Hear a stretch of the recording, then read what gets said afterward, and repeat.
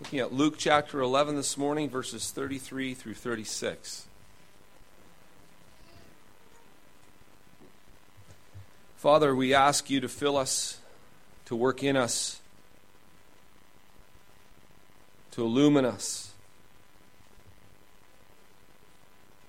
Help us to see and to know the light, to dispel the darkness, and fill us with the light of Christ. I pray, O Lord, that you would work mightily here, now, in and through me. Speak your words to your people. For we ask this in Jesus' name, the beloved Lord of the universe. Amen. Luke chapter 11, we're going to be looking at verses 33 here, 33 through 36. No one, after lighting a lamp, puts it in a cellar or under a basket, but on a stand, so that those who enter may see the light. Your eye is the lamp of your body. When your eye is healthy, your whole body is full of light. But when it is bad, your body is full of darkness. Therefore be careful lest the light in you be darkness. If then your whole body is full of light, having no part dark, it will be wholly bright, as when a lamp with its rays gives you light. Here Jesus is speaking once again, it seems, in a very cryptic way. He goes from talking about this evil generation just previous to this, always looking for a sign, and he says the only sign you're going to get is the sign of Jonah. And now he's talking about a lamp, a lampstand, and you being light, and where this light comes from. And on the surface of it, it doesn't make a lot of sense, actually. You read that, and all you're left with, as I was this beginning of this week, was, huh? That was my response when I first read it. Oh, this ought to be interesting. I have no idea what he's talking about. But thankfully, as I mined it, realized there is a ton of good stuff right here.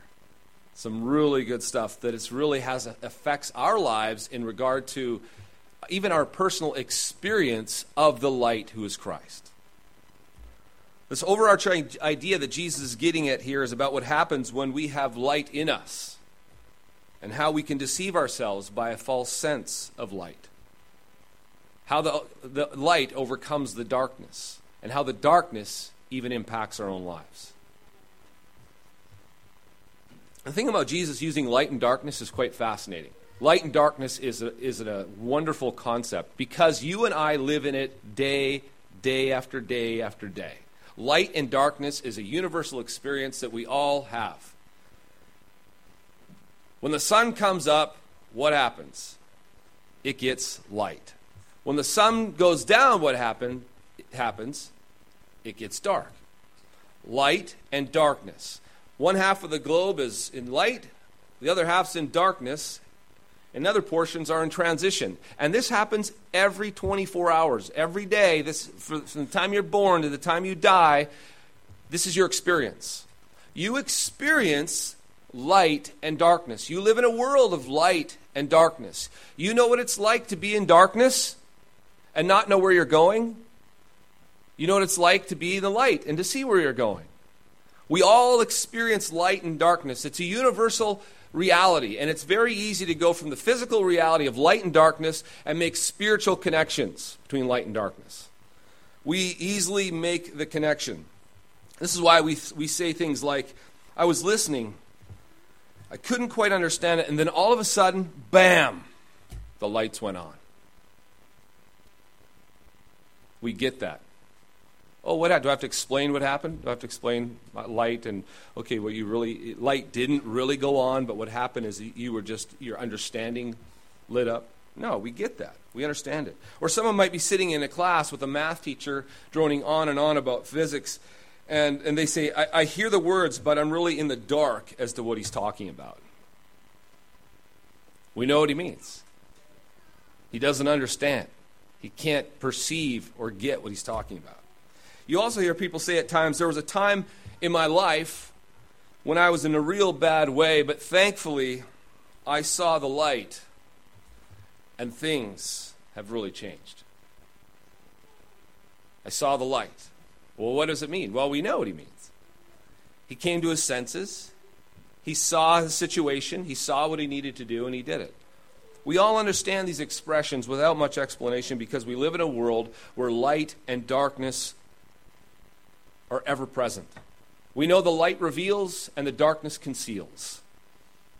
And no matter who you are, you can't get away from this reality. If the lights are off and you try to find your way to the bathroom at night, you struggle and sometimes hit walls. And you grope around in darkness because in darkness, you're lost. Literally lost. You feel lost, even though you know the footprint of the house.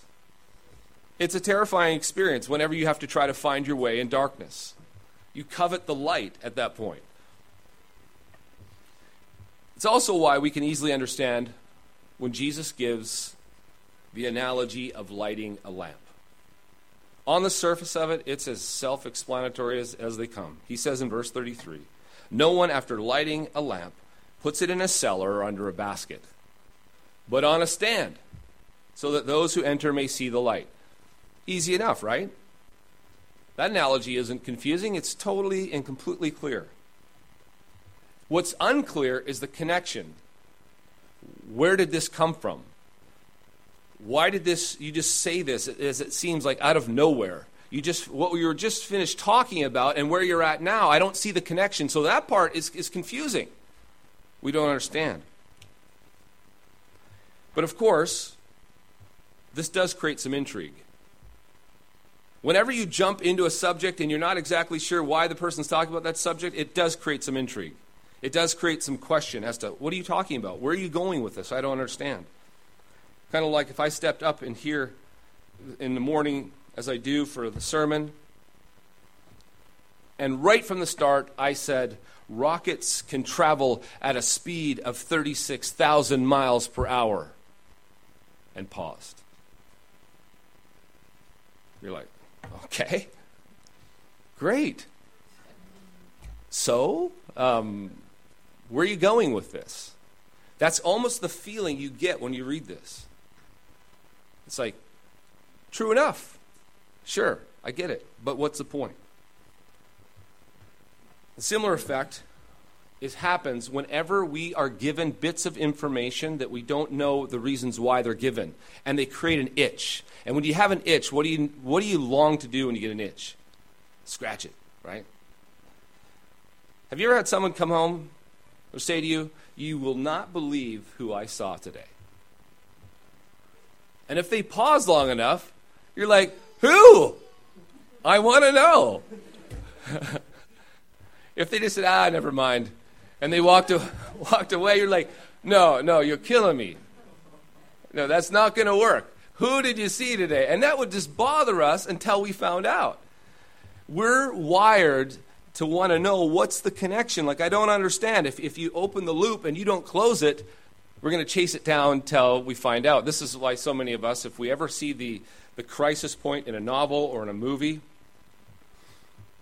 if you're like me anyway, I even if it's stupid, I've got to, for some reason, watch it. Because for me, it has to be resolved. Not Byron, on the other hand. He goes straight to bed. But I'm stuck to the end. And it's just, you can't stand that. It's kind of what Jesus is doing here. He's creating some intrigue in the sense like, okay, true enough, Jesus. But where are you driving this? Where are you headed? What's going on?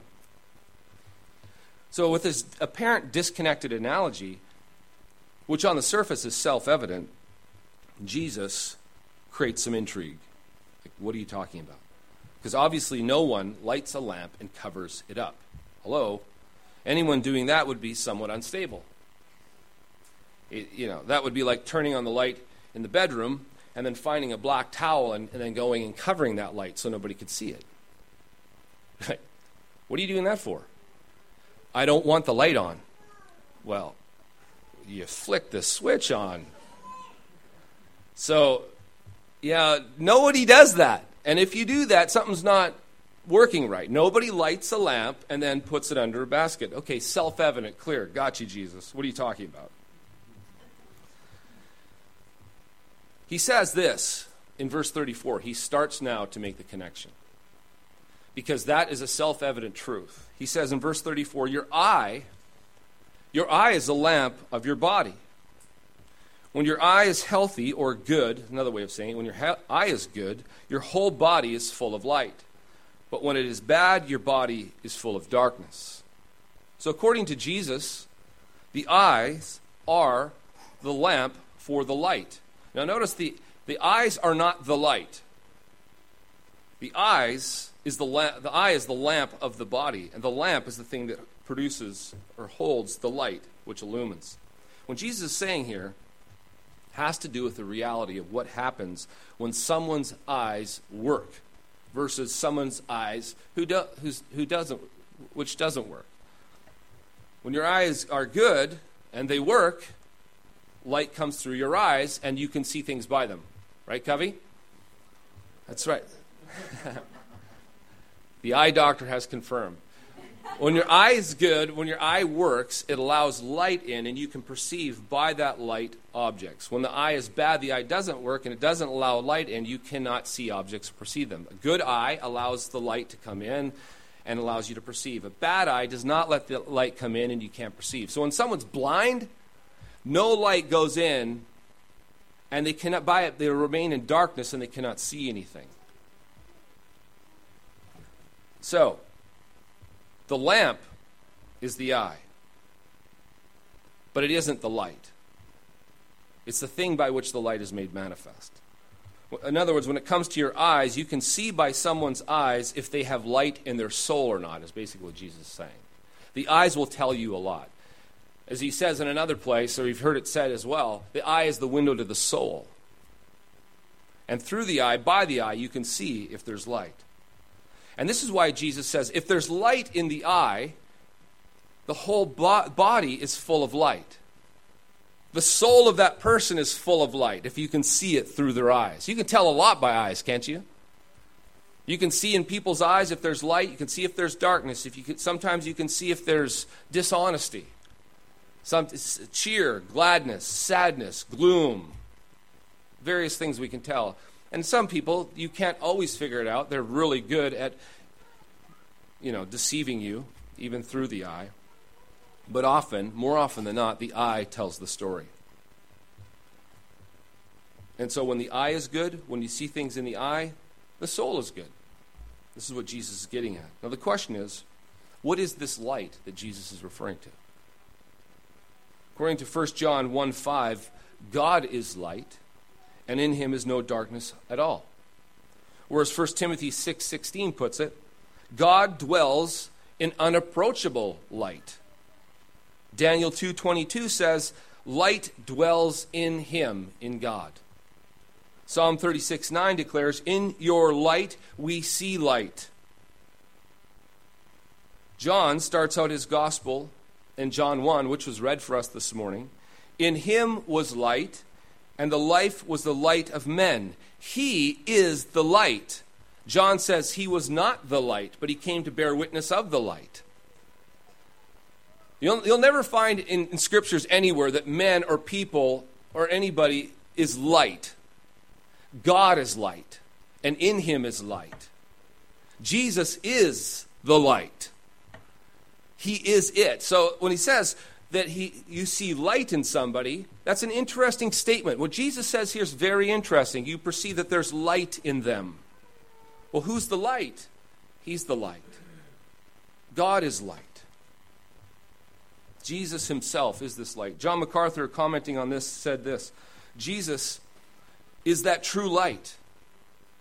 He is the blazing, shining forth of God's glory. Jesus came and made everything clear, everything about sin, everything about righteousness, everything about judgment, everything about the kingdom, everything about salvation, everything about true holiness, true religion. Christ was the blazing light of God's glory.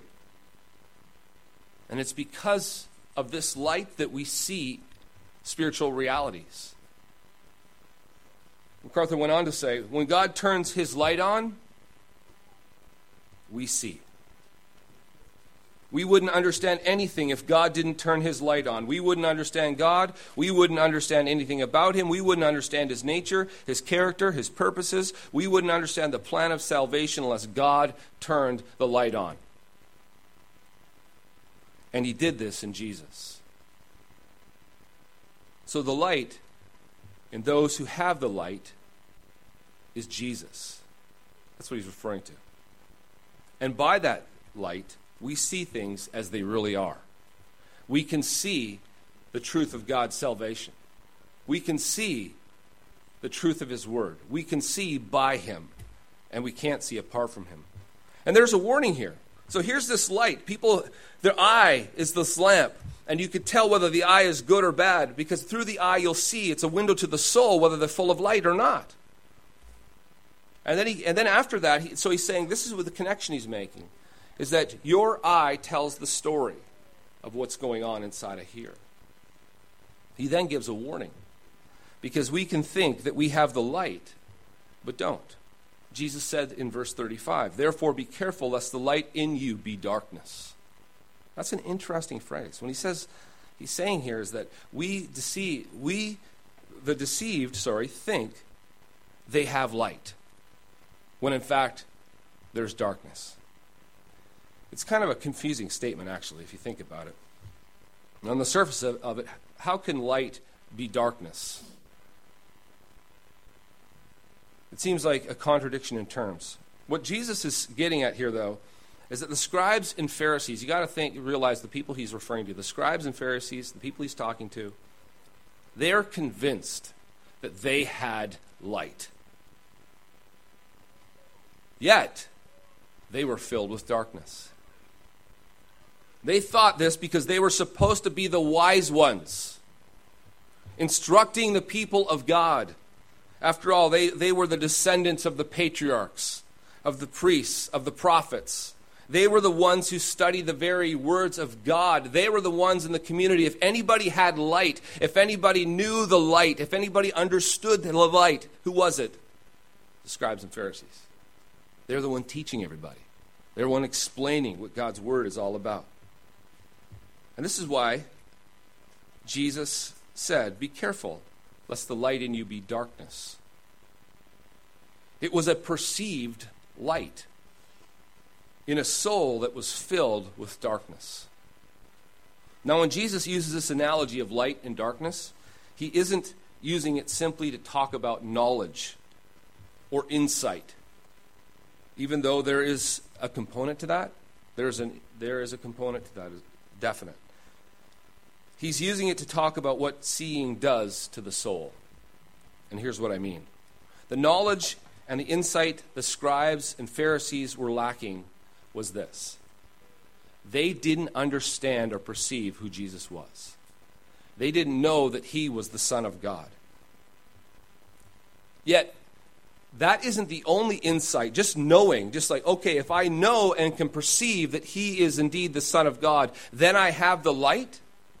Well, you have some light, but you don't have the complete light.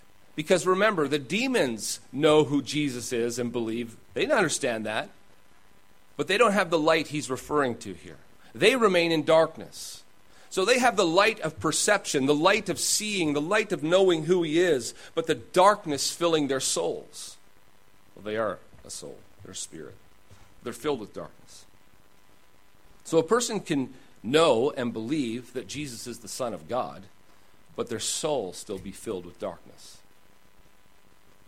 This is what happens when Christians are so confident about the light they have, the knowledge they have, the biblical understanding they have, and yet their souls are filled with darkness. How many Bible teachers, scholars, and pastors think they're full of light, yet full of darkness in their souls, just like the Pharisees? If you test them on their knowledge of Jesus, they get an A. If you test them on the condition of their souls, they get an F. This is why Jesus said, be careful, lest the light in you be darkness. Now, don't get me wrong. Total light and total darkness aren't the only options. Jesus goes on to say something else in verse 36 that helps us understand where he's driving us. If then your whole body is full of light, having no part dark, it will be wholly bright, as when a lamp with its rays gives you light. Jesus is trying to make clear that the ones full of light are beacons of light. Jesus is talking about what will happen when your whole body is full of light, having no darkness in you at all. Meaning that a person can be so filled with light that they will exude it through their eyes and begin to shine like Moses in their glory. There's light that penetrates. There's light that fills. You can be so full of it that it exudes out of you. This also implies that a person can have light, a degree of light, but not be full with that light. The whole body is not beaming with it. And you know what? This actually relates to our own experience. This is really where this gets very practical in terms of our lives, our souls, and what's really going on inside of us. Because when a person is delivered out of deep darkness and comes into the marvelous light of Jesus, they usually experience their whole bodies, their whole soul being filled with light. If you've ever been entrapped and ensnared in sin before, especially dark sins where you experienced and you knew the darkness, and you cried out in that place, and you cried out to Jesus for forgiveness, and you received from Jesus forgiveness and cleansing, and from that you experience a filling up of light. It literally feels like I was in total darkness and I've been brought into total light. My soul has been filled with light. You know, we have anybody here who's ever been in darkness and felt and known and experienced that and been delivered and cleansed and brought into the light of Jesus will say, I know exactly what you're talking about. I know what it's like to be in darkness, and I know what it's like to be in the light. I know what it's like to and experience the fullness, the cleansing, the forgiveness, and the joy of the Lord in my soul. This is common to all who've been there and known it. Yet there's another experience that's common to us Christians. And that is one of not being full of light, but rather watching that light in our lives diminish. When I was a kid, I remember having these flashlights. That the battery, you can always tell when the battery was getting low. It just started to dim. The light wasn't very effective. It actually started to change color. It got more like orange or yellowy. And it got dimmer and dimmer. And you knew the battery's low, and it's getting really low. And you're like, oh no, it's just about ready to die. And it's barely giving off any light whatsoever. And the only hope, it's going to be dead here soon. You either recharge those batteries or get new ones or whatever. There's just going to be no light. And I think so often that's like a lot of Christian experience. Over time, the light begins to diminish. The light begins to fade. The light is no longer bright like it used to be. The body is no longer full of light, as Jesus said here, but instead the light is fading and dimming. And here's what happens. In our souls, if you or I sin, light diminishes. And here, the larger and more significant the sin, the more darkness seems to penetrate us. You could be walking in the light. You could be filled with the light. And if you've ever sinned grievously, I'll guarantee you, let's have a discussion about it and say, is it not true that it felt like darkness invaded your soul? And you'll say, oh yeah, I was living in darkness. It felt like the lights were turned out. But perhaps, and that experience is true, it's real, it's visceral, it's deep within the soul. And Christians experience this at times when they fall into deep sin. But there's probably a worse scenario. And it's that slow diminishing of light in the soul, not through big grievous sins, but a bunch of little ones stacked up over time. Sins that aren't really being dealt with, for whatever reason. Because they're so small, because they seem so trivial. The light begins to diminish. It comes from sins of neglect. Sins in our thoughts. Sins in our relationship that don't get dealt with or repaired. Sins in our entertainment where we begin to slide. And what's worse about this, it's kind of like the frog in the kettle analogy. He doesn't notice or realize that he's going to be boiled soon because they just keep gradually turning up the heat. It's the worst kind because it's before you almost realize it and know it, your life's a total and complete mess. And if you look in your soul, you think, all I see and experience is like, it seems like the light is about ready to be extinguished. I'm not doing well at all. Things are not good. And then you remember and think about the good old days. And then what you do is you try to think about, man, it would sure be nice to be there. And then what we do is we begin to self-medicate through all kinds of various means. Have you not been doing well your own self? And have you not been tempted to want to feel better? Every one of us, when you don't feel well, you want to feel better. Do you realize what's happening in your soul? God has made it so that when you're not doing well, it's like, hello, flags raising. Something's wrong, and you should take care of it. I don't know, but I feel like a drink. If I just had some more food, or if I watch that show, and you'll watch what happens. You will start to go and look throughout life ways in which your soul can be medicated.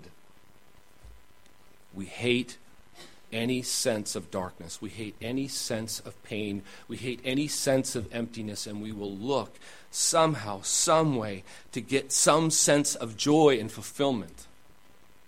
And it doesn't matter. We all have our little ways of doing a roundabout around Jesus. There's only one true light. There's only one light. There's only one source of light that can give light to your souls, and it's the Lord Jesus. Yet what we do, and even as Scott pointed out this morning once again, is that we so often fill it and go after other things except Him. Because we're constantly fooled, and then we try it, we taste it, we do it, and you know what? It never fully satisfies, does it? What does it leave? Where does it leave your soul? It leaves your soul so often empty, and it's actually you're worse after you've done it than before you started. That's what happens. That's what happens when we do not go to Jesus and deal with our issues, but we go to other forms and places and things and people and ways to try to medicate. Every one of us have issues like this or places that we go. What's your thing? Because when you find or you know your thing that you like to, whether drink or smoke or relationships or movies or whatever it is, or music soothes. Just think of Saul. Saul wasn't doing so well. An evil spirit actually came upon him. And do you know what soothed him? Do you know where he turned? Not to Jesus, but to music. We all have the place we like to turn to. And do you know what that place is? It's an idol. It's a god.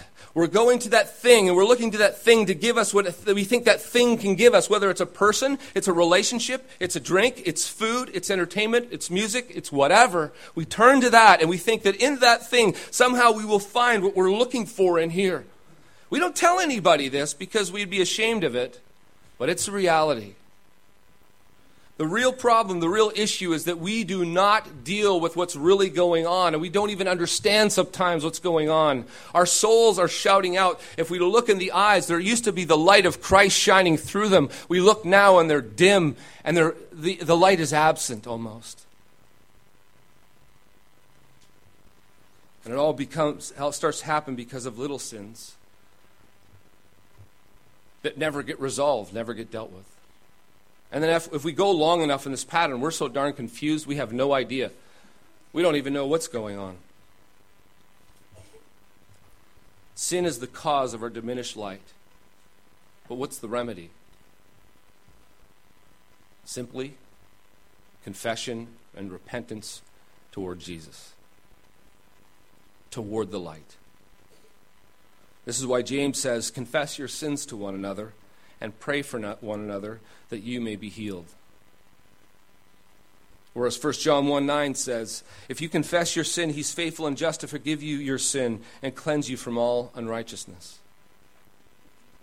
The increase of light does not come from trying to be bright-eyed and happy. The increase of light does not come from trying harder at being upbeat and joyful.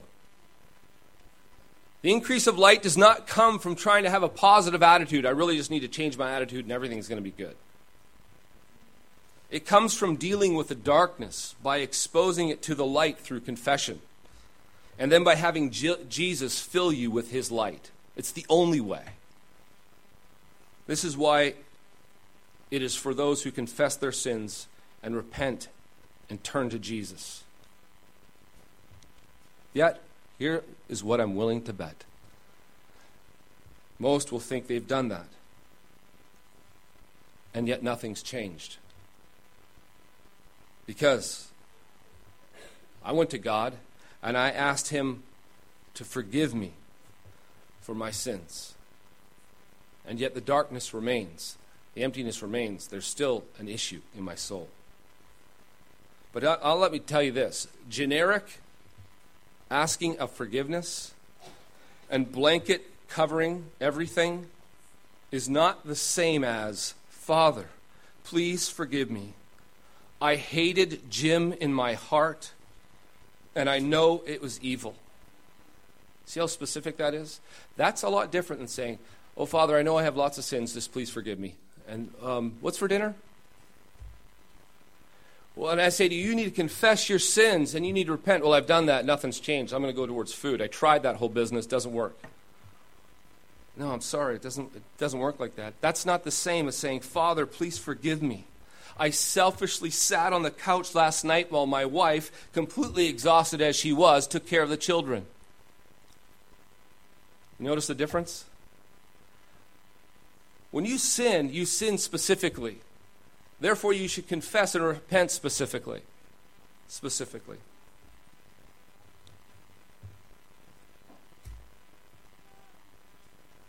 If in your soul you are not full of light, and if your light has diminished to the point where you're longing and craving for other things to come in, and Jesus has not filled you, it's him telling you there's issues. There's stuff you need to deal with. Gnawing, aching issues in the soul are a blessing because they're for us to address the issues. But if I could recommend one thing for you, it would be this. If your soul is not filled with light and you want it to be, then find someone you trust and know who can truly help you walk through some of this stuff. Because if it's been a while, you might have a little bit of a laundry list of things you need to deal with. And you might be very confused. Often, we don't know our own way out. And this is by design as well. God has not made it so that you and Google can do just fine. God has made it so that you and the people of God actually can do just fine. But you have to, it's not, the Christian life is not you in the ring against the devil, your flesh, and the world. It's you in an army fighting a massive battle against the devil, your flesh, and the world. And you've got a soldier to the right and you've got a soldier to the left. And there's no way you're going to have victory at all unless you realize that this is a major, major battle that includes everyone. You have medics, you have infantry. You have air support and navy. You have sergeants and you have generals and every single other aspect of war, and you need them all. God made the church like this. This is why he gave different members of the church. So let me say to you, this is what you need to do. God is shouting out to you even now. If there's issues in your soul, you need to deal with them. And if you know what they are, then what you need to do is confess them and turn to Jesus to fill you with his light. If you don't know what they are and you're confused, then you need to ask somebody that you know can help you and you trust that you can go to, and they can help you walk through this. You can come to me. I would gladly talk to you about this. You can go to Mike. You can go to someone else. But go to somebody that you know and trust and you know that can help you. Don't go to a friend who has no idea what they're talking about and say, yeah, wow, let's go get a drink. Because that friend probably has no idea how to deal with it, and they're just going to go to do the thing that they do to self-medicate. All of us here this morning will have issues in our souls. And if you've been a Christian long enough, it doesn't take long to have experiences, and you know in your experiences like these high moments where the fullness of Christ in my life was real. And low moments where it's like there was a lot of darkness. There were a lot of issues. It's not like some static, unchanging relationship. You have Jesus, oh, you're full of light. No, as Jesus said in the text, there's only if here. If your whole body is full of light, if it's full of light, having no part dark, no part, so you can have parts that are dark, but he's saying have no part dark, it will be wholly bright, as when a lamp with its rays gives you light. That is good news that Jesus is proclaiming here. He's showing you the way of light and life and fullness.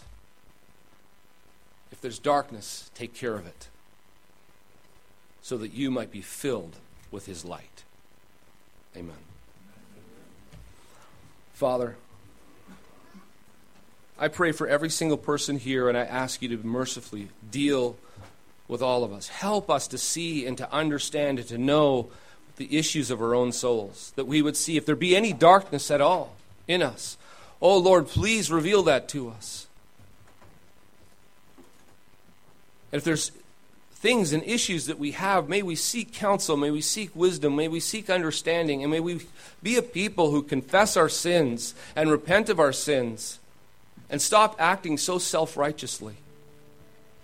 I ask, O Lord, that you would help us and you would break our hearts, that we would truly see ourselves for who we are. We would look into our souls. We would look through the light of our eyes and see if there's light in us. Is there light in our souls?